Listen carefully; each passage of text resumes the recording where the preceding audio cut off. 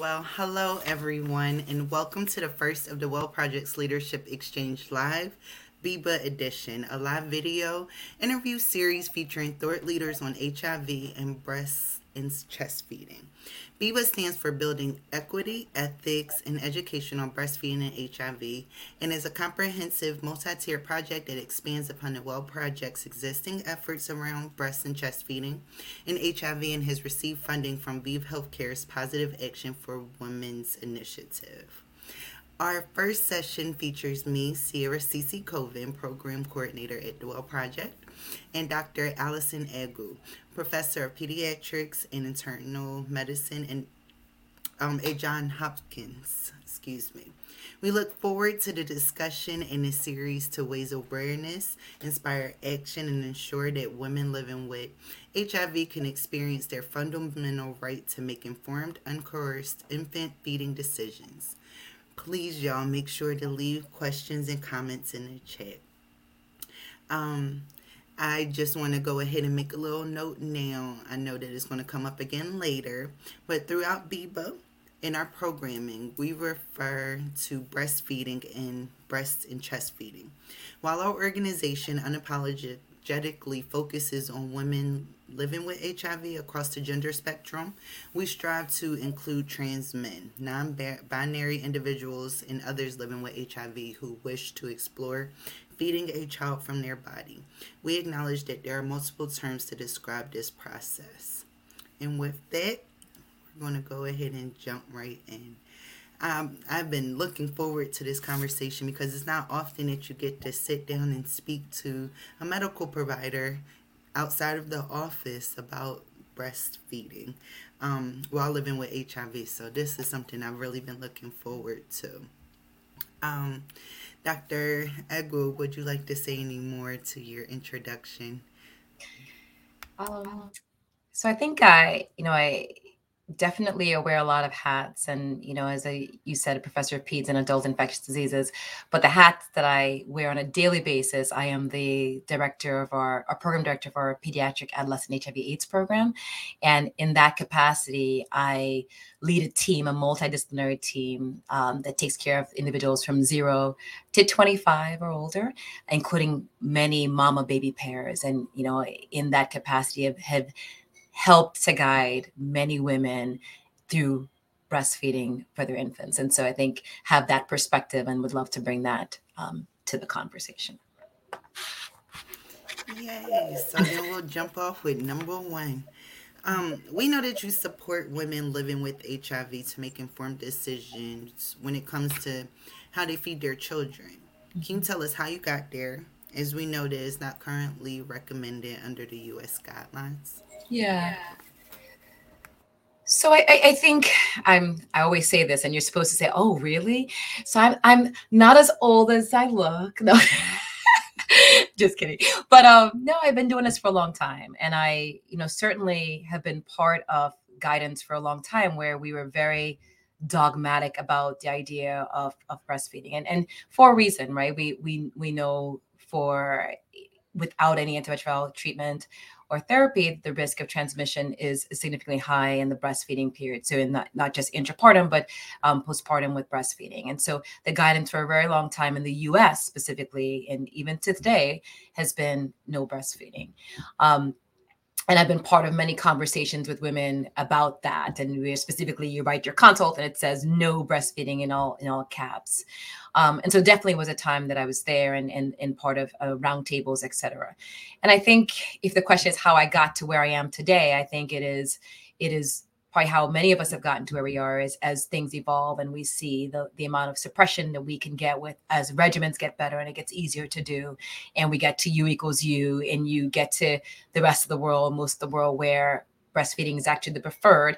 And even here in the US, if you're not positive, you don't have certain conditions, we're promoting lots of breastfeeding and hearing the stories of women from other spaces and places asking about breastfeeding and saying, well, right? Let's rethink that and let's talk about that. And hearing the stories for women and thinking through it further is how I got here, right? And knowing what breastfeeding meant to me personally as a mom of 2 kids who breastfed probably too long, almost 4+ years for my second one, and saying let's look at it again and think about how we can potentially do it differently. So that's how I evolved. Wow. So at any time, if you have questions back to me, you know we can do Sure, this. We can sure, exchange. sure. That's a long time to breastfeed. Whoa, congratulations. Um, can you talk about the part of the DHHS guidelines that that does provide information on how providers can support a woman if she chooses to breastfeed, as well as some of the efforts that are underway to update the language used in the CDC guidelines? I know that's such an important thing here, so can you please just talk about that? Yeah, I sure can. I alluded to the Department of Health and Human Services guidelines, um, which primarily the perinatal guidelines, which talk about how to prevent transmission of HIV from mom to baby. Um, and as I mentioned, the guidance has really always been that breastfeeding not be recommended and not be done as first line. But probably about 2 years ago, based on some of the things that we talked about, data from other parts of the world, U equals U, uh, women asking questions and pushing providers, there became some softening of the guidelines. And I say softening, just more language that started to allude to, yes, we recommend formula feeding as first line in the US. However, if a woman chooses to breastfeed for whatever reason, and not being specific that she had to check A, B, or C, but if there was a choice to breastfeed, and in the guidelines, chest feeding is not mentioned, so that's why I'm not saying breast or chest, breastfeeding, that then it should be more supportive, right, in terms of trying to make sure that you support and provide guidance and what that team should look like. And not a lot of real specifics, but at least a softening of the language that we should not be ripping breasts from babies' mouths and saying there's only one way to do it. Um, that is a little in contrast to some of you alluding to the CDC guidance, which talks about, formula feeding only, and that HIV is among conditions like HTLV and Ebola, where breastfeeding should not be allowed, right? So it's a big contrast. And so some looking at and thinking about how do we reconcile those two guidance to get to a point where we still say formula feeding is preferred and recommended, but to allow some of that and to make space for some of that softening to support women who may need be in the space to want to and need to breastfeed. Can I hit you with one? Oh, yes, I'm ready. So you didn't say, but I know your experience of breastfeeding, and I wonder if you could talk about your own evolution from where you were to where you are in terms of breastfeeding. Okay, so I am a new mother of two. My daughter is almost 3 months, and I have a son who is 10, almost 11. And I've been positive with both of those pregnancies. And in the first pregnancy, breastfeeding was not even like in the equation. No one brought it up. I knew that because of my HIV status that I would not be able to. So it was never a question. I went through extreme postpartum depression after birthing my son because, my breasts were getting hard. I couldn't lay down. I just had this baby. He was in the NICU. I'm watching all of the milk just drain out in the shower. And I was just so sad. I felt like that child didn't need me. Anyone could care for him. Anyone could feed him. Anyone could, take that baby and do what they wanted. Um, so that was really hard. I think that is kind of what deterred me from wanting to have another child. It wasn't until the 2019 U.S. Conference on HIV and AIDS where we sat down, the Well Project did a panel under U equals U's track.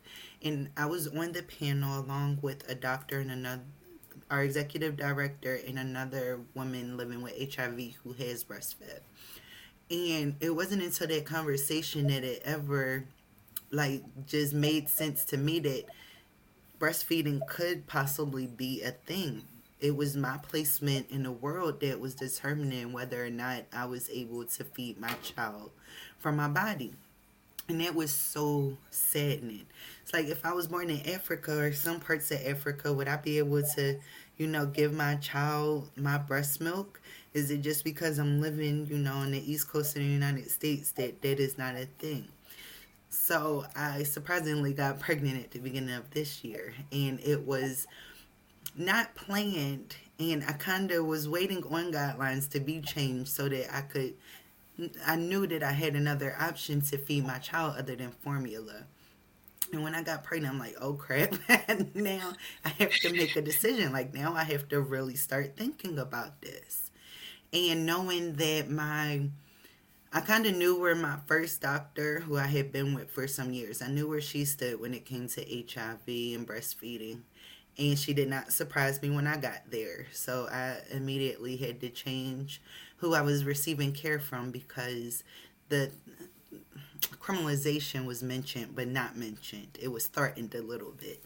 If you choose to do this, then don't tell anybody. Because if you do tell somebody, then our pediatrician, she is known to call DHS on parents who decide to breastfeed while living with HIV. So that scared the mess out of me. And I finally did get hooked up with a team who supported my decision making. The whole 9 months, I had no clue. I went back and forth because it's kind of scary, And one day I was like, I'm all for it. Next day I was like, what if I'm the one, And then it was like I went back and forth. But just to have a team there who supported whatever decision I wanted to make, it just wasn't a hard stop at no. That is what I appreciated. And I have ultimately decided to breastfeed, and we're about 4 negative HIV tests in, and baby has had nothing but breast milk, and that's where we are now. So excited. Thank you for sharing that. And I think, I mentioned earlier when you talked about my own evolution, and it's these stories, I think, I mentioned in our last cup round table where I remember being part of a discussion where a woman who was a nurse and worked in Africa and had guided many positive women through breastfeeding. And here she was in the States, and she now wanted to breastfeed herself. And, it was her and her husband and the whole team of the OBs, the PEDS ID experts, and the ethicists and the lactation around, and, scrutinizing her, who had an undetectable viral load for years, about her decision to breastfeed. And she was like, I want to do what I can for my baby to give them the best leg up. And we can talk about breastfeeding. And I remember us being just so dogmatic. And in the middle of this hour-long hammering of this woman, her husband turned to her and said, yeah, why would you do this? She broke down crying. And I think about that, and I talk about being part of her trauma, and not everyone to do that, and I think about, discussions with moms I had subsequently, where I asked about what did it feel like to not breastfeed and to see the waterworks that happened, and them talk about how they felt exactly like you felt. I didn't feel like I had purpose. I don't bond to that child as much. I don't, right? And, when you look at the data, and you say that, you look at data, and we don't have a lot of US data. We're going to hopefully contribute that with our report on our women who've breastfed, in parts of the world where breastfeeding is done, and there have been trials that have been done. The rates at 6 months, it's less than 1% or less than 2%, or in terms of transmission. And so we're not telling women they can't be pregnant if they're HIV positive, right? We're not taking. So I think we have to, it pushed me to move and keep telling your story, because then one of the questions is going to be, how do you talk to pediatricians, et cetera? And I think first, to talk, you have to listen first. Oh, that's profound. I like that. I was oh my gosh, it cannot be explained, the feeling of birthing a child, and not HIV related. The child was taken away from me, put in the NICU. He was early, so already feeling like I've birthed this child and given him right over, and then you're telling me my body is toxic to my baby, like oh my god, my brain couldn't even wrap around it. I was still very young. I was either 23, 22, and newly diagnosed within my first 2 years. So to get all of that messaging at the beginning, now 13 years later, after my diagnosis, is such a hard thing for me to try to convince myself that I'm not toxic. That's where a lot of my anxiety came Mhm. from.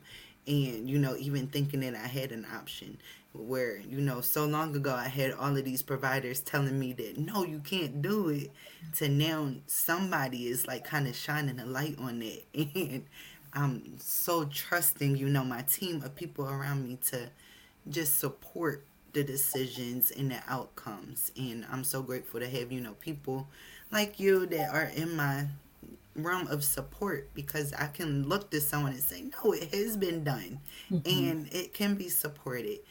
I'm so grateful. I want to ask, can you speak to the ways that being a pediatrician informs your perspective around HIV and breastfeeding? That seems to be where we run into some issues, is the pediatricians.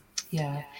So I think I should start by saying I'm both a med peds trained. So I'm an adult and a baby doctor. So I literally take care of the cradle and I try to prevent the grave. I mean, the whole spectrum, right?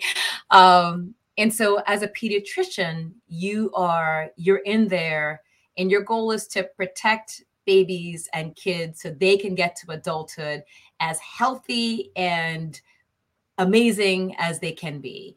And so to prevent smoking around the baby, to prevent anything that can actually create deleterious outcomes. And so you're going in real hard to protect, right? Um, and as a pediatrician, one of the things that you often are recommending is, avoid smoking around your baby, take all your prenatal vitamins, and breastfeeding is one of the things that you definitely recommend, right? And so there is this tension, I think, for as a pediatrician around, well, you got into the pregnancy and the baby is negative. Why would you add this additional potential risk to the baby, right? So I think that may be, not might be, that is the tension that a pediatrician may feel.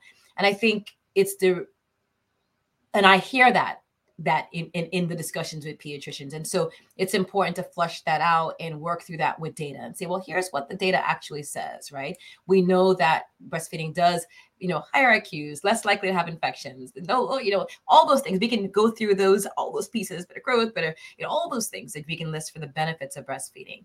And then you see on the risk of transmission of HIV, and we're talking about moms, let's be clear, our recommendations around not viremic, right? So not taking any meds, your viral loads, et cetera. We know that risk is higher. And so we want to be clear for everybody who's listening that we are, the recommendation, as I and my team have practiced and where it's recommended, is where adherence is there, you have an undetectable viral load, where we're trying to basically minimize any transmission, right? So I think that's really important. And so when you look at the data and say, well, the risk is exceedingly low, I'm not going to say U equals U, because there's questions about, well, where does the virus hide and could you be? So exceedingly low. So you have the benefits of all things with breastfeeding that we know happen, and the risk of transmission is exceedingly low. Then you are actually looking out for the best for that baby, right? When we know HIV exposed babies have more inflammation, they have things that they're not as quote unquote normal. And so why not give them that additional leg up? And I think that's where I come to the discussion, is with listening first. I have to keep saying that. Well, what are your concerns? Because if you can hear those concerns and I can go back, well, here's what that study actually said. And here's what that study actually says. And as we add more observational data, we can then say, well, 100 in the UK, this many here, that many there, and this many million in the developing world or resource limited settings. I think you can start to counter that. I'm going to jump in and share a little bit of my experience with this child in Zuri, who I'm able to breastfeed this time. And so I had everything prepared before I got to the hospital. My doctor, the OBGYN, infectious disease pediatrician, they all wrote notes and put them in the chart. They let me know that before I got to the hospital, I had a whole plan. So while I'm in the hospital, they have sent like the neonatologist into the room. They have sent the pediatric, like the head pediatric doctor into the room. Everyone trying to kind of sway and let me know what the recommendations were. I've been preparing for this for 9 months, so I kind of knew what I was going to say to them when they got in there. And, I just fed them with so many resources, and I was grateful in that experience to have people that listen. Clearly, not just pulling this stuff out of thin air. There's clearly something going on outside of this hospital room that you may not, be abreast on, but, I have the support. And after that, I didn't have any more issues once we were able to, get in touch with all of my medical team. But the moment before I left the hospital, we went to do the birth control thing. And, she's having me sign a waiver. And one of the last lines was that it was not 100% effective, but 99% effective. Per the lady's words, very effective. I was like, well, isn't that crazy how this 1% here, we can still say very effective, but like the 1% over here is like this really, really big deal. And I always wonder how much that has to do with HIV stigma. Because with my birth control, you're trying to tell me that 99% I'm okay. But looking at studies that have been done, even though they are limited, that same 1% that is what made you tell me no, a couple months ago. So I just felt like that was very interesting, and they had to agree that I had a point, but I was over it. And I ultimately, ended up being able to make my own informed decision here, and that's what I wanted. And I'm so grateful. I wonder if I can add to, you mentioned earlier the criminalization piece of this. And I think that really is important. I think certainly I love that 1% here is really, really great. And 1% here is, you're the worst person, we should call CPS, right? And I think that we really, you hit the nail on the head, the stigma and the criminalization, we've got to move beyond that. I think women who are positive, who are looking to breastfeed, particularly, your circumstance, you've done your research, the risk and the limited risk that there is, you are actually not somebody anybody should ever be calling CPS about. And that's, to me, the reason why I want to push the verbiage a bit. I don't ever want any of the guidance or guidelines to be used to say, see, the guidelines say you absolutely shouldn't do this, and therefore we have a reason to refer this mom to CPS because she and her 5 years of undetectable viral load is choosing to put her baby at risk, and therefore that we need to take off the table, and that I feel pretty strongly and adamantly about. So thank you for bringing that up. Oh, you're so welcome. What would you say to other pediatricians who may be reluctant to support a parent living with HIV who wants to breastfeed? Yeah. So I talked about sort of first listening to what their concerns were, because I think, again, some of this is based on how we have taught pediatricians for 20, 30 years, right? So change is difficult, right? And so we finally get to the point where most places are trying to test moms in first and third trimester. Yes, maybe check, we're doing that. We're finally getting where we're writing, you can't do this. And now you're telling me to change. So first, making sure we understand what the issues are and the concerns are. And then I think if they're concerned, I don't want somebody contributing to a mom's trauma if they are absolutely against it. And every time she comes in, they're going to give her the side eye and whatever. You know what? Maybe it's not you. Maybe you're not meant to do this. And so let's figure out who is available that you can refer to. And so that that person can actually be supported in her decision to breastfeed and not, again, be traumatized or stigmatized. So I think it's knowing what the resources are that are available, in addition to providing the data and the resources in terms of the WELL project has a wealth of resources that are available. There's the British guidelines, the US guidelines, perinatal guidelines. There's lots of resources to say, well, here are the questions and the answers to those things. But then I think beyond that, it's then if you're not comfortable, you can phone a friend. I'm happy to be that friend. But maybe it's to refer to a person in their team to help guide that mom, that person through that process. Because it's such a vulnerable time, I think, because you already mentioned they're your own anxieties that you have, and it is not helpful for you to come in and every time you come in, someone's looking at you, oh, let me just take the breast out of the babies. We don't want to be doing that. And so, again, it's supporting them and getting them their education. But while they're doing that, providing them a place where they can refer, et cetera, so that the family can feel supported in their decision. Oh, that was so funny. I mean, it's not funny for those who have to experience it, having a breast snatched out of your mouth, but that's what it feels like at some point. And I was like, well, if I had chose or did not breastfeed, would I still have been put in that same hospital room? Because all of the messaging in the room was like, breast is best. This is how you latch. This is what a breastfed baby's diaper should look like.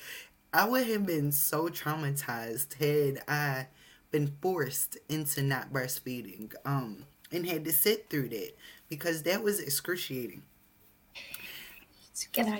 I talk a lot, but one of the things that you led with autonomy, and one of the things we had this whole ethics roundtable when we were first considering how to start the process at Hopkins. And one of the things that one of the neonatologists, great guy, and he's come around in terms of the breastfeeding. And one of the things that he said, well, I guess we could let her breastfeed. And I was like, whew, triggered. It's not about letting, right? It's working with her and her team to support her in breastfeeding, right? Because what we don't want, and we're not speaking to it because it's not your situation here, but the reality is, and what pushed me, and I think the team at Hopkins and in many places, is that for some women, depending on what culture they come from, not breastfeeding is literally the mark on the head that there's something wrong with my milk or something, I'm tainted in some way. And in many places that equals HIV. Not that HIV is a taint or anything like that. However, when women have not disclosed some to their own partners, that not breastfeeding can actually disclose and out them, which can mean potentially being outed from your social situation and support, which can mean violence and trauma to her and her child. So it actually can be a life-threatening thing for her not to. And if we're not in the space to support somebody in that, what we have is then underground feeding, right? I just made up that term, or people secretly breastfeeding because they can't do something else. And when we make ourselves and our approach so dogmatic that people feel like they can't tell us, and they're going to do it anyway. And in fact, they may retract from their care because now there's that desirability and I have to go in and lie every time. So how about I just not? Now you have a risk for mom, not a person not being on their meds, not being suppressed. You actually up the ante in terms of the risk of transmission. So which one is better? That is exactly what I thought when I was advised, by the provider that, oh, just don't say anything. I'm not that type of patient. I'm not that type of person. I want to give you all of the information so that you can treat me appropriately. Like, I need you to know everything that is going on, because otherwise it's just, you're not treating me. So I thought that it would be very unrealistic, and I felt like it would also be very dangerous for me to not say anything. And so I'm so grateful that I was able to find a team that did support that. Um, let's see, I'm just going down our list of questions. What tools or resources do you rely upon when supporting a woman living with HIV's desire to breastfeed? Excuse me. So I think first it's important it's some of the same resources that I use to support women who are not positive to breastfeed. I think one, we have to stop making that huge dogmatic distinction, right? Breastfeeding is, while we all, we have things to give the baby's milk. It doesn't necessarily come naturally. Or sometimes our nipples are inverted. There's all kinds of, there's cracking, there's swollen armpits, there's all kinds of things. So just supporting and resources for just that, right? The process, the lactation consultants, the La Leche leagues, and all the things are, first and foremost. Then, certainly it is the resource, like I said, the Well Project has resources. The BEEEBAH guidelines have resources. There's some nice fact sheets on how to just breastfeed. Then we've created some of our own in terms of what to do if this is going up, if you have mastitis, list of contacts of who to call, the bat phone of where to call, how to call, its contacts, its guidance, it's being available. It is, making sure people are seen regularly in support. It's really those pieces. I think the primary piece is making sure people know how to take care of their breasts, support for adherence, because reality is you can be 100% adherent and be doing great, and then this little person screaming 24 hours a day, and all of a sudden you don't remember what time of day it is. So did you take your med? Did you not? There could be that. So tools to help parents continue to be adherent, and supporting them if there are resources they need, because maybe they're not working and there's now changes are happening. So what resources support the family, I think, are all part of supporting somebody in continuing to be undetectable and in their chest and breastfeeding. So I know that you've worked with parents who have breastfed while living with HIV. Is there anything specific that you would like to share about their experiences? Yeah. So I think I have worked, and I have to give a big shout out to my nurse practitioner, Marianne Nagrasso, who just jumped right in. She has taken care of, she's been with our program for many years, feels like forever, and takes care of our many mama baby pairs, just, women living with HIV who are younger than age 25 and some older, and their babies. And she just jumped right in and has really guided all of these women through. And so the experiences have been, one, I want to make sure it's clear that it's not easy, right? So, and I'm speaking from the provider perspective, but we do ask regular check-ins. We probably do a bit more conservative. We do regular blood draws on moms. Like, we want monthly viral loads. We want monthly viral loads on the baby. Actually, we don't do monthly viral loads on the baby. We do the regular testing and do, every 6 to 8 weeks or so. But moms, it's get your viral load once a month or so. We want to hear if there's any cracking of the breast. So it's a lot of, we get to know the moms very well. They have our bat phones, they're messaging, they're calling.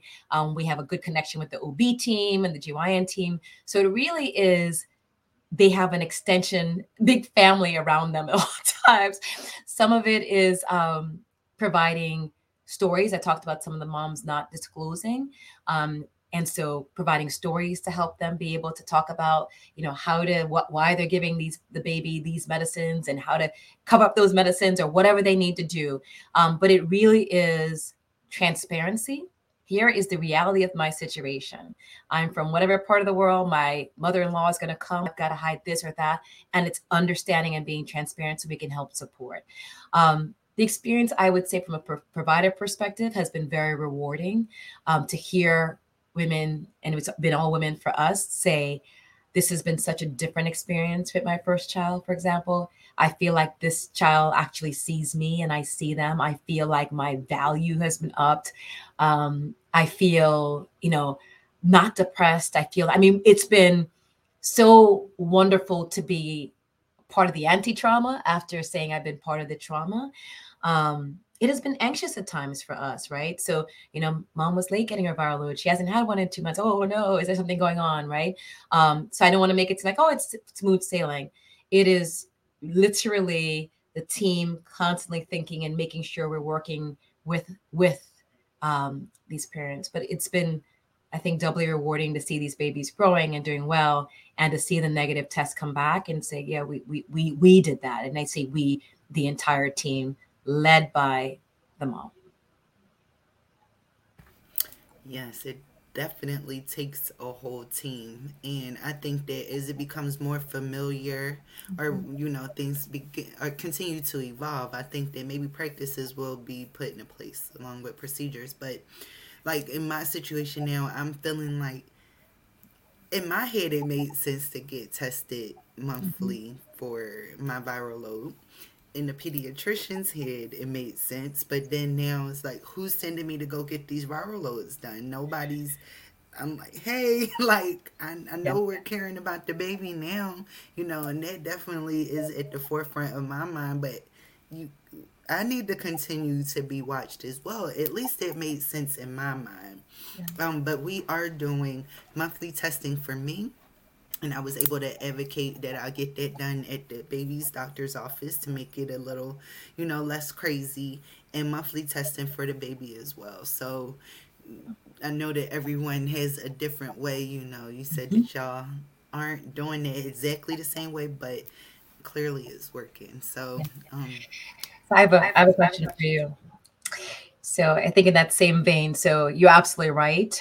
We did the same thing, right? So we have a lab where mom can go and get her blood done when the baby is there, right? So why make her go someplace else? And so, but that takes coordination. I happen to take care of some of the moms on the adult side, so I just write the order and having that sort of smooth machinery. I was going to ask you because you asked me, but I think from your perspective, what do you feel is optimally needed to be supported in this? Who's on your team? What resources did you need? What do you think is critical for you? So I can speak to this last pregnancy because I found so many things that worked extremely well. So once I left the first infectious disease doctor that did not support, I was able to, my first line of contact was another infectious disease doctor who she supported it. She referred me to a OBGYN who supported it. He came with a high risk nurse and a social worker. After them, I got set up with the pediatrician, and this was months before the baby was even due. We started talking about a plan. She explained to me some of the treatments that were available, or the treatment that was available, and what we would do, if I continued for a certain amount of time. So that is OBGYN, infectious disease, nurse, social worker. Then I was a high risk pregnancy because my first was early, so outside of HIV. So I was getting like progesterone shots every week. That nurse that came once a week was such a big part of my support. I said, I don't know if they wrote it up this way or that they knew, but just having constant contact with someone weekly was so helpful. My family and friends around me, they like, I feel like if any of them had gone against what I desired, then I maybe would have questioned myself a little bit more. But I had the total support of them around me. So I feel like, as many people that you can get on your side, or at least to, to support you when you might not be feeling the best. I feel like that is the most beneficial thing that we can do for ourselves. And sometimes you have to start early. You can't, like, it would be extremely difficult to get to month 8 or month 9 and then start trying to scrounge together that support. Start as early as possible would be my greatest advice to a parent that wants to breastfeed. So I'll ask this: Have you experienced any stigma for your decision to chest breast past the beginning? I will say, if anyone is saying anything, it hasn't been said to me. I felt more stigma during the first pregnancy and not breastfeeding. Although I'm American, I have a Jamaican father. And so many of his values. Like, what's wrong with you? Why you gotta get a baby to something? Like, I felt more stigma there. Now it's just, and this makes me want to cry, like, to sit around in the room and my family's there and my mom is like encouraging me and rooting me on, and my dad's like, the baby wants something to eat, so he's handing her back to me. Like, that is so fulfilling and rewarding. um I think that a lot of the stigma that I experience with anything is the internal stigma. So I'm like, okay, what is today the day? Darn it, I gave her medicine late, or darn it, I took my medicine late. Is this it? I'm constantly having to fill my mind with positive words and affirmations and referring back to other people I've seen in the community who have breastfed while living with HIV and not transmitted the virus. Like, just having to stay. I feel like I'm kind of like retracting back into a shell a little bit because I am really nervous. I am really scared. some days. And it's like, dang, I'm doing this in front of the world because I would like to inspire and help other people. But some days that gets really heavy as well because I don't know the future. But my faith is so strong, and I've seen it happen in so many other areas of my life that I think we can do this. So, day by day, with my support team, we are doing this. Wow. Thank you for acknowledging that. I think, it's so important to acknowledge that part as well. Because we can, be gung ho. I told you I had my own angst. Like we're doing it, but you're like, okay, right. And you know that you're doing everything and you're even doing more and being conservative. And in fact, I would probably argue that parents better at giving the babies their meds than they are at their own, right? Um, and then people ask, well, what about that potential little thing? You're like, I don't think that's a thing, but is it? Right. So I think it's important to acknowledge that. But I also balance it with what we do know, right? And the fear of what may happen can prevent us from doing all kinds of things. And I don't want it to be that here. I think the risk is exceedingly low. I feel strongly about that. And I'm glad you have a team that supports you in that. And I think it's important to, again, even acknowledge the angst of that and working through that. And even at the end of the day, because I would be remiss if I didn't say it, at the end of the day, if the 0.0 whatever percent we think it is happens, it would not mean that you did a bad thing. Oh, well, thank you. That really wants me to cry now. Thank you, Dr. Agwu. Appreciate it. Because I do often wonder that, and I think it was Portia who made the comment in a previous recording we did. She's a woman that was born with HIV. And she was like, well, if the child were to get HIV, then what's wrong with me? Like, I was born with HIV. So you're saying that if a baby gets HIV, like, is their life not worth anything? And I'm like, no, that couldn't be the case.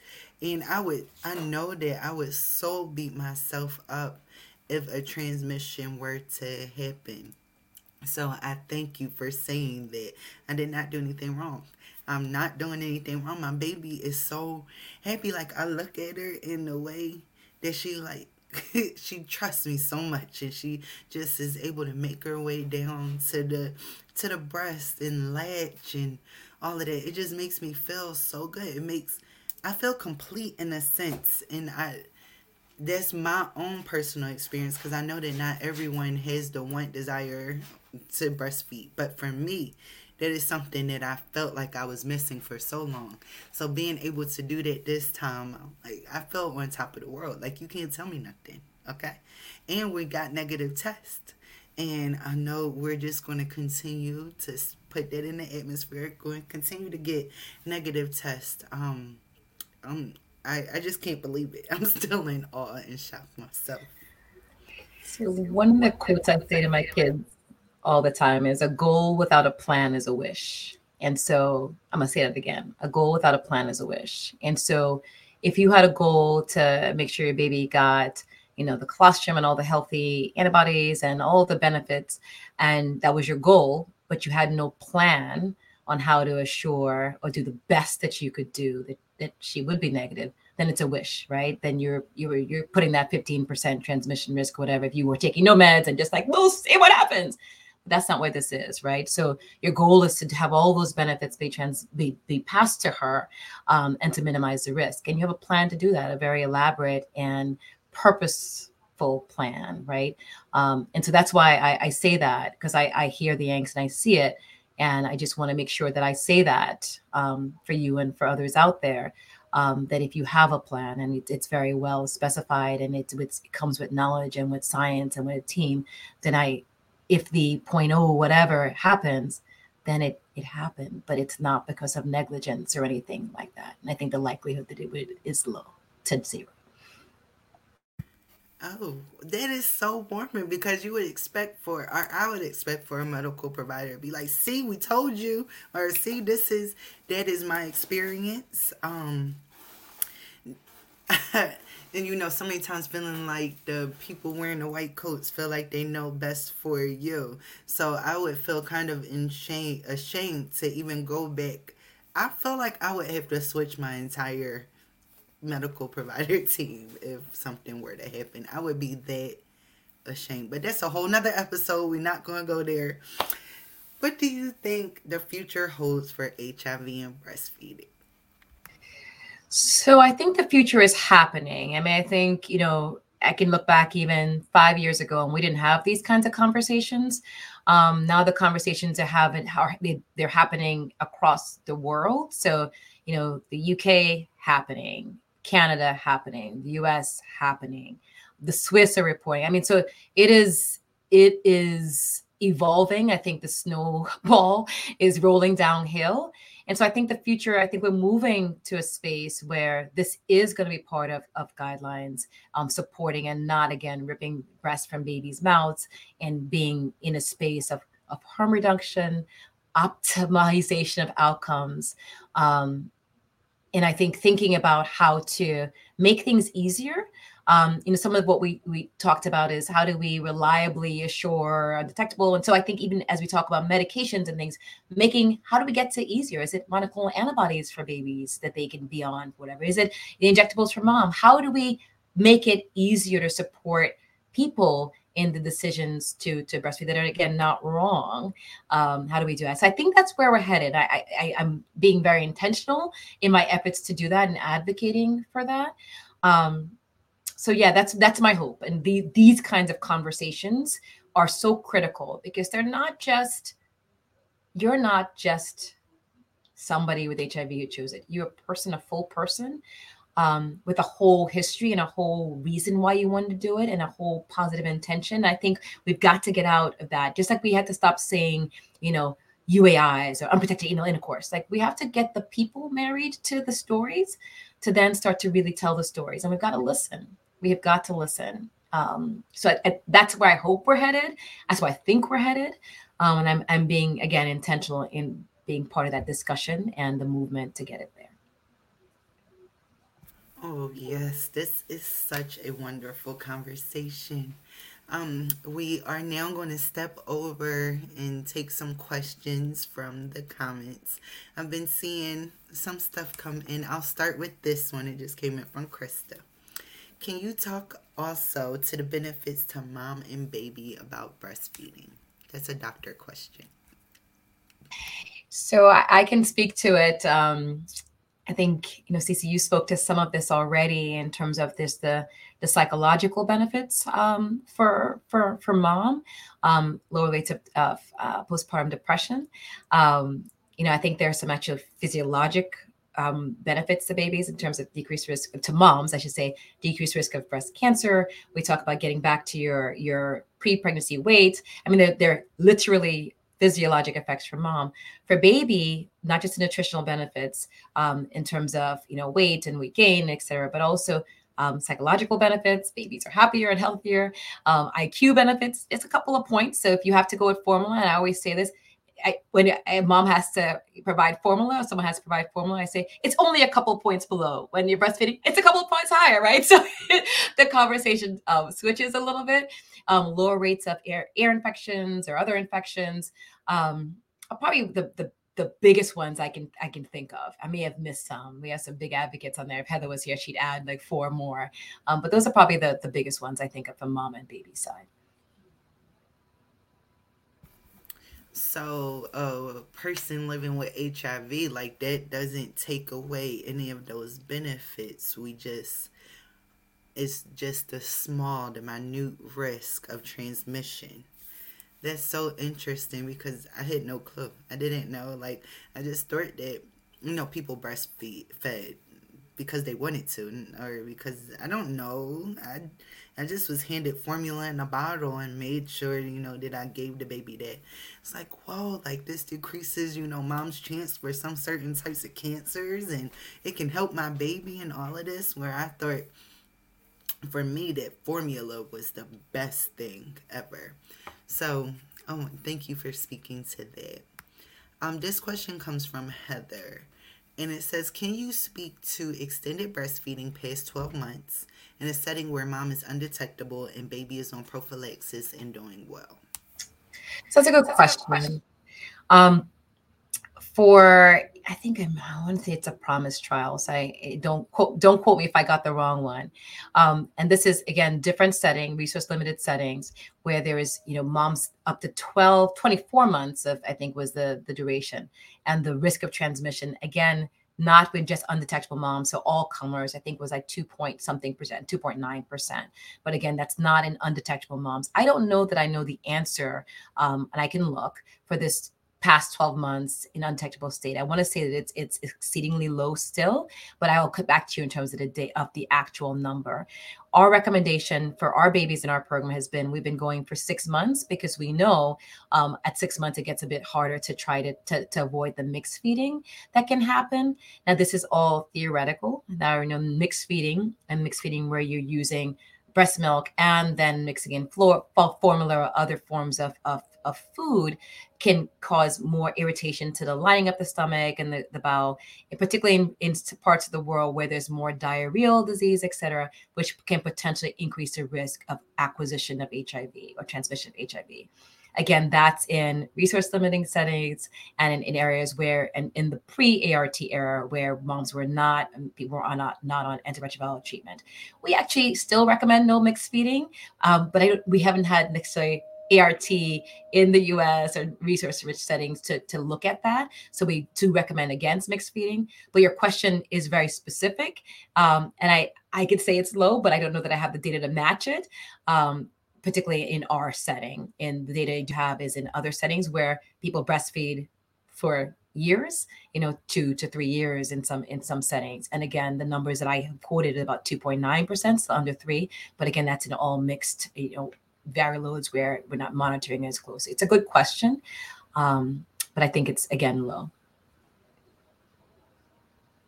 Yeah, I know I had this question the other day. I keep hearing like exclusively breastfeed, exclusively no mixed feeding. Like, what is that? Do I have to breastfeed this child till they're 5? Like, can I never give this child any other food? What? How does that look? Yeah. And so for the reasons that I mentioned, again, because a lot of the data comes from pre-ART era and in resource limited settings, exclusive breastfeeding, again, trying to avoid anything else that may disrupt that lining and create transmission. Really exclusive breastfeeding, you could probably get away 6 months or so. Once you get past that, the likelihood that you're not going to bring something else in gets lower. And so admittedly, because of that, I get a little less comfortable. So we recommend 6 months, and then you're not a rapid wean, but we tell moms to stock up on that breast milk in the freezer, and then we start to transition that breast milk to the bottle, and then we get the baby off the breast with sort of transitioning to off. 6 months is about where we are because we know that people start slipping the baby food, so that's when the control is a little bit less, and so that's why we recommend 6 months. Some places, again, in research limited settings, they go much longer than that, with rates that are not astronomical in terms of transmission. So that's what that recommendation for us is based on. That makes a lot of sense because I was trying to figure out how do you do this. I know, younger in my community, we are introducing things like cereal a little earlier than probably what would be recommended. So that baby needs to go to sleep and stay asleep a little longer. Okay? But I'm not having that. I'm not able to do that this time, and it's fine.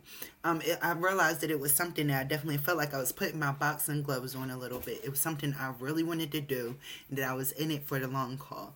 My first cutoff was like 3 months. Now we're coming up on 3 months, and I'm like, I don't want to stop yet. Then, maybe 6 months. One day I called my mom, maybe delusional. I was like, I'm going a year today. That is not where I'm at. We may go for 6 months because this is pretty difficult.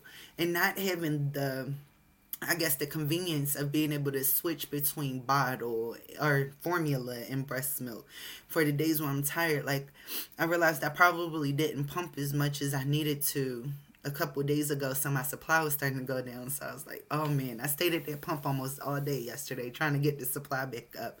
And just how much of your life is definitely impacted But if you want it, you can definitely go after it and keep putting the good foot forward and trying. At least that is my motivation from this side, because I'm in the thick of it. And I can tell you that it is not the easiest thing at all times. Um, I am looking back over to make sure that we covered everything. I think we did. I really like this statement that you make when you refer to being a part of someone else's trauma and you being able to like come back and kind of rectify it now. Thank you so much, because then we can, we have this rapport now, and you're able to help move our efforts forward towards where we're trying to go. So thank you. No, you're welcome. If I can ask you something to maybe close, I know we're getting ready to close. I'm wondering if you can have the last word and maybe talk to some people who may be thinking about how to approach this with their provider. What do you suggest that people say? How should they bring this up? Or what have you learned, good and bad, in terms of how to introduce this for those who are struggling with making that step? Well, I definitely, in my experience, everyone is not going to agree with you. Some people are going to make it seem like you're making a really bad decision. The choice is ultimately yours. I like what Dr. Agwu said in the previous conversation we had about like us being a team, us working together, because, I got all big in my chest. You work for me. But looking at it as, we are all a team, and finding a team that supports. I mean, if you're not able to advocate for yourself in the moment, there are other people, organizations, entities that have people that can advocate on your behalf. I know I was very lucky and fortunate to come across Heather, who she had already been down that road twice, and I wanted to know how I could get how she was, and she helped me. Just another sister out in this world was able to offer and extend her resources to me, and how greatly that has impacted my life. So if you're unable to advocate for yourself, please reach out to organizations such as the Well Project. There are so many resources available here. You can browse through our website. You can read the expert consensus statement, sign on. You can see so many of the providers who are willing to, say that this is something that they're interested in or something that they support. There is help out there. Like I said earlier in the conversation, make sure you start early. It's going to be very difficult to try to get all the ends tied at the end of a pregnancy. So try your best to do it early. Make sure that you advocate for yourself. I can't say that enough, because there's something that I wish that I would have done during my first pregnancy. Not necessarily when it came to breastfeeding, because I may not have done it then either. I was too new. But with all things when it comes to our health care, advocate for yourself. If you have a question, ask it. If you need them to explain it to you a little bit more in depth, ask them to do it. Don't just okay your way out of that doctor's appointment, because you may be missing some very, very vital information. And you have so much support. There are support groups out here, women who are breastfeeding or who are interested in breastfeeding while living with HIV. We're out here. So just look, reach out. I know I can be a resource. I know Heather is one. The Well Project, I'll always and forever, say that. Keep tuning in to these BEEEBAH conversations, part of our Leadership Exchange Live. We'll be continuing to speak to experts on breastfeeding and chest feeding, and hopefully just continue to let this conversation evolve. I'm so grateful to have you here with us today. I'm so grateful for all of you who have showed up. Thank you for your questions, your participation, and all. Look, this is a great comment to end on. This has been phenomenal. Cece and Dr. Agwu's open discussion has fostered further discussions and advocacy for HIV positive women, breast and chest feeding. Yes. Thank you so much. So I am going to go ahead and end here. Thank you all for attending, and have a good day.